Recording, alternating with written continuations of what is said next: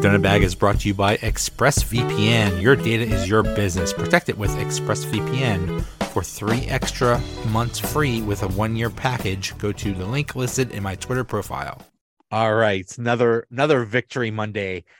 So let's go back a week. Last week against the Ravens was so frustrating because they just got their butts kicked.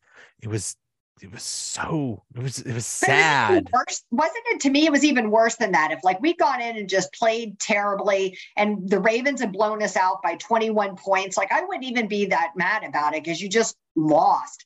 But when you lose by 2 points and it feels like 100, do you know what I mean? And you no one to blame but yourself in a totally winnable game, that's even worse. Exactly. They should have won that game. Yeah. The fact that they should have won that game and gave it away, and then they just got their butts kicked in the end of the game. That was depressing. To me, this game against Carolina was also frustrating because they look so good. And my thing is, why can't we see this all year? Why did we wait till the end to see this kind of performance? Because we don't play Carolina every year. I mean, I think that's a valid point, but I will say this, and Allison and I talked about this last week, that, people are really making light of Carolina, but Carolina is a team that's very much on an upswing right now with their new interim head coach. Do you know what I mean? They've changed how they're doing things. They call this offensive package they use Arby's because they have the meats, because they have all these big guys on the up front of their offensive line, and that's what they use to run the ball. And it's been super effective. So I went back and read some of the media from the Carolina players after the game and how frustrated they were that this thing they've been doing, wasn't working against the Steelers. I think they felt like they would have success. The Steelers hadn't seen it before. You know what I mean? They felt like they would be successful in using it against us, especially as poorly as we played stopping the run in the past 3 games. The narrative going into the game was, the Carolina runs it so well, and the Steelers' run defense is so bad. Obviously, they're going to run all over the Steelers. I thought they were going to do the same thing, I'll be honest with you, but their run defense has been so inconsistent. It's 1 week it's great. Against the Ravens, they just ran all over us.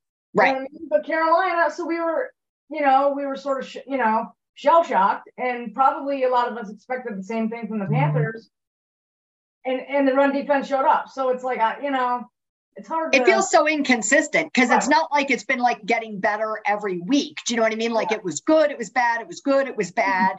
Do you know what I mean? You heard Highsmith talk today and said they knew what to expect with Carolina, and they knew this was going to be an issue. So they came up with new packages and schemes to try to stop their run defense or run game, and it worked. But you knew Baltimore was going to do that. So what's the difference between this week and last week? Baltimore's a way better running team than Carolina. So were you just man, there's no point in playing and we can't win, or what? Well, the difference is, I don't know. I don't know what the heck happened against Baltimore. That was just pathetic performance. Yeah. But when you get your butt kicked, you're going to respond. When you are embarrassed, they were flat out embarrassed. Baltimore did everything but put up giant billboards to say, hey, we're going to run right now. Yes. And they still couldn't stop it. So one or two things was going to happen. Either you have people that there's nothing you could do because your people suck, or you say, okay, we got smacked in the mouth, we're going to come back. And that's what the Steelers did. They came back. Yeah. Also, I think Larry Ogunjobi has a lot to do with this, and I think he's playing hurt, and maybe he just felt a little bit better this past game. That's a good point. That's super valid. I was glad to see Mitch bounce back this game. I was really concerned that those kinds of losses with all the interceptions really get in your head, and so I was worried about him going into the game this week, but I thought he looked really solid and good. I mean, he seemed to shake off whatever was going on with him last week. At least didn't let it worm his way into his brain. And what you say about Larry O is I sort of feels the same for TJ Watt. You know what I mean? He's starting to feel better. He got his back. And I think that overall, as getting pressure on the quarterback, him being healthier, you know what I mean? He's not going to be healthy 100% for the rest of the season, but week by week he's getting better, and I think that's showing up. Yeah. Yeah, that was the other thing. This offense looked amazing at times. My goodness, Mitch was hitting open receivers. The running game was looking good, and I think those two things are just connected to the offensive line. It's actually playing well. 21 plays? 21 plays. I mean, that's like unheard of. It's like one of the longest drives ever. Yeah. Amazing. Just, that was so impressive how they could run, they could pass. And you know what?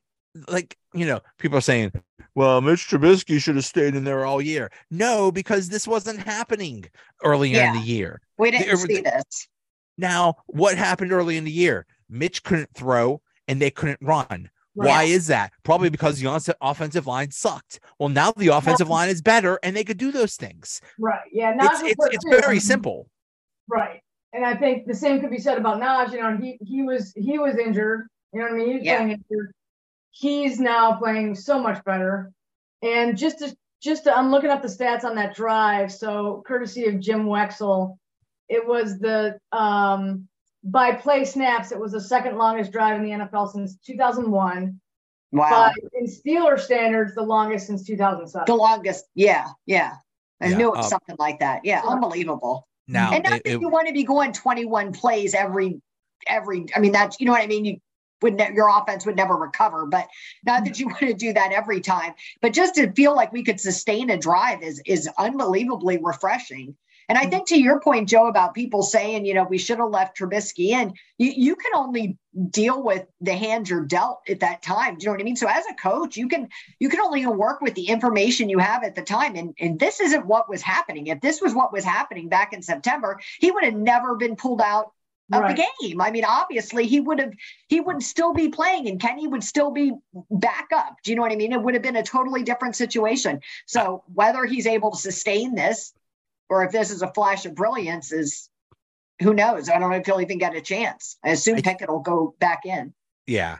I think this is what they wanted. This is what they wanted all along. What we all wanted. Strong run game behind Najee. Occasional just, good passing.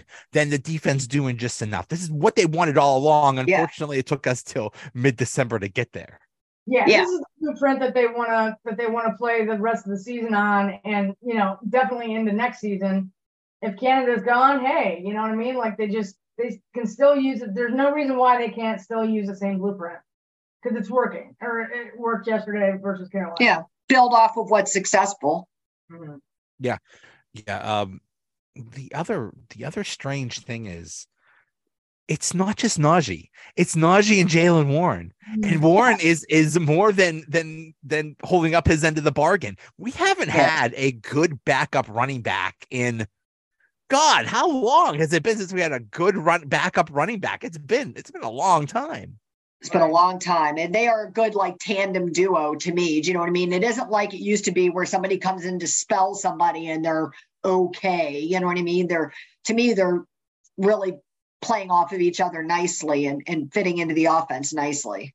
I think it's a big part of why Naj is getting better. Right. Yeah. I wonder, was it like D'Angelo Williams, Le'Veon Bell, maybe? Maybe that was the yes. That was a really good duo. Yeah. Yeah. I was trying to think too. Yeah. I think maybe that was I was thinking back further, but I think you're right. I forgot about Williams. Right. Yeah. A lot of people have. But, I know. I love him. Yeah. Now we have. Yeah, now it's probably going to be Kenny Pickett back starting against the Raiders. Okay, man, keep it going because Mitch actually played really well. Yeah, he did, and that's got to feel like some pressure to Pickett. You know what I mean? It's got to definitely feel like some pressure. I mean, he's done well by prior standards, but he wasn't sustaining these kinds of drives. I mean, we were just driving down the field at will. Now, I mean, I do think we have to keep in the back of our minds that it was Carolina and they're not like a top 5 defense or something. But regardless, we were playing lots of other bad teams and not able to do anything. So. Yeah. And first down, they had 16 of 9. They converted 16, I think, of 19 first downs, which was Unbelievable. I think the NFL average is like 40%. So that was well above that. So right. Through the roof on that. Yep. Yeah. It was and amazing. Conversely on stopping third downs, because I think they held them to like 4 out of 12 or 16 or something like that. I looked it up earlier today. Right. Yeah. The other thing is, this was Diontae Johnson's best game. I mean, he caught everything. He literally 10 catches, 10 targets. So much he would get in the end zone. I was, he was so close a couple times.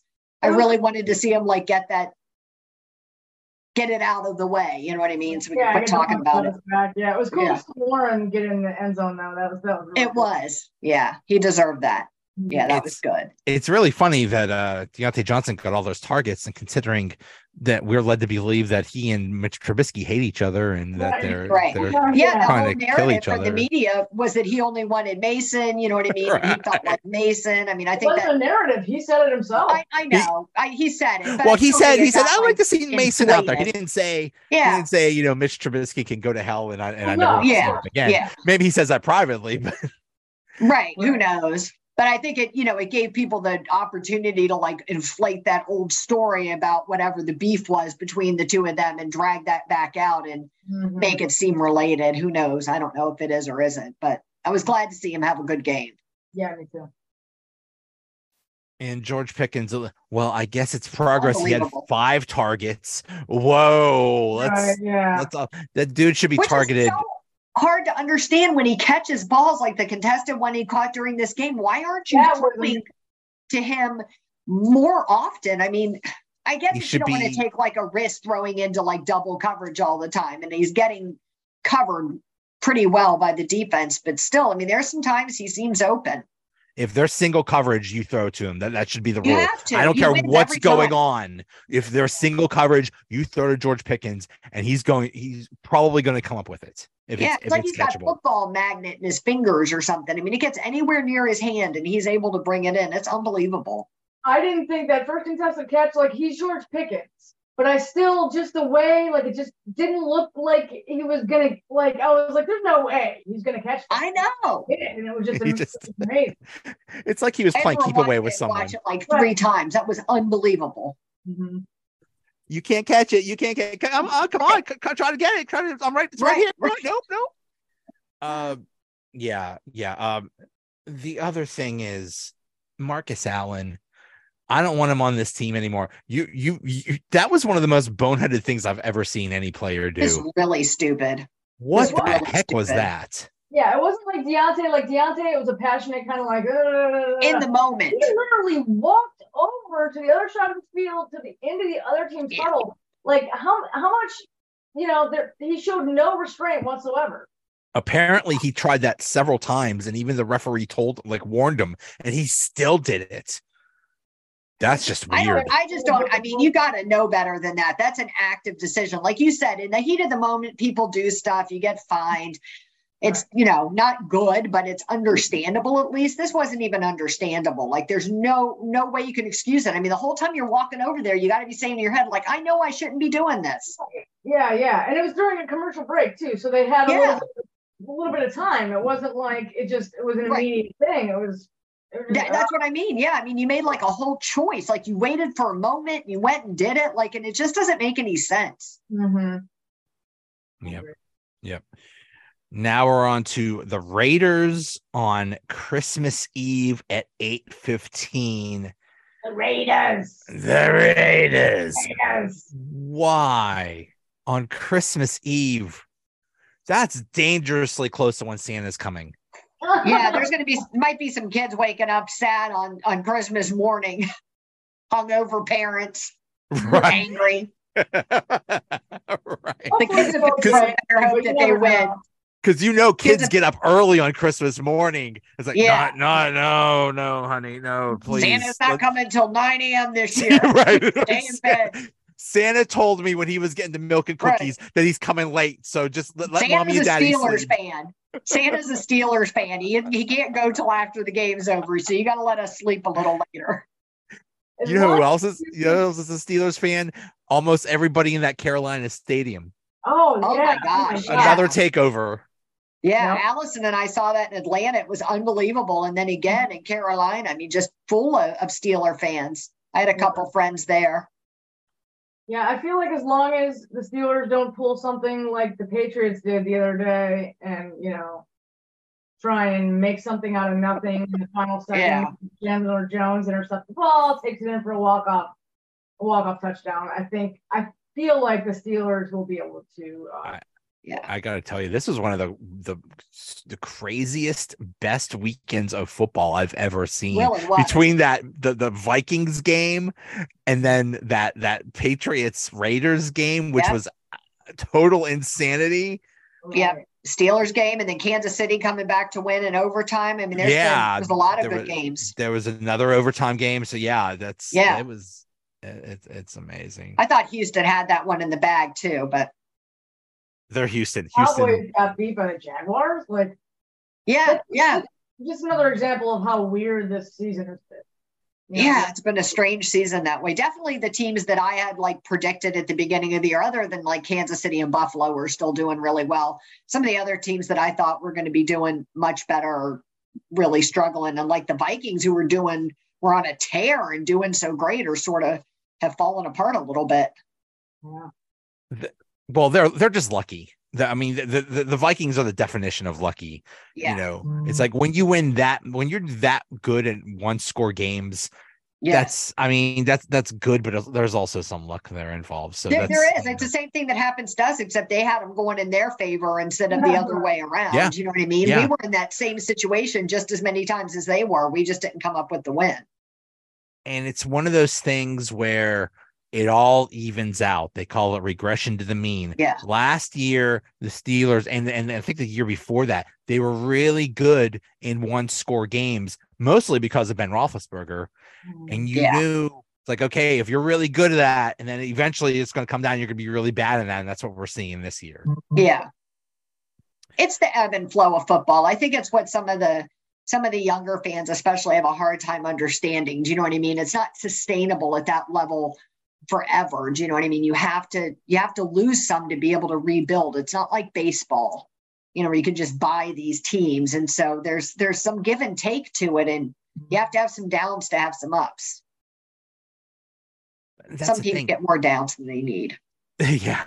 But that's the thing. This is a down year, and the Steelers have a game like that basically says, okay, it's almost perfect. It's almost perfect. It's like, okay, maybe we're going to be all right. We don't have every single piece we need, but we're close.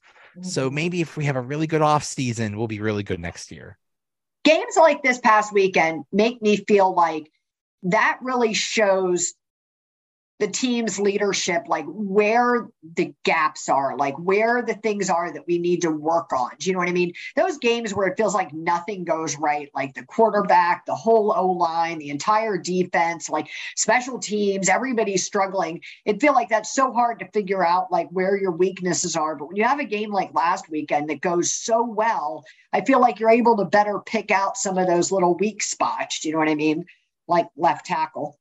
I feel like fix it. But I also feel like Carolina showed that we need a corner. We need a shutdown corner. Ooh, big time. A lot of them showing that we need a shutdown corner, but I feel like that was just kind of screaming. If there was any position, like you said, they played so well. It's like, oh my God, right.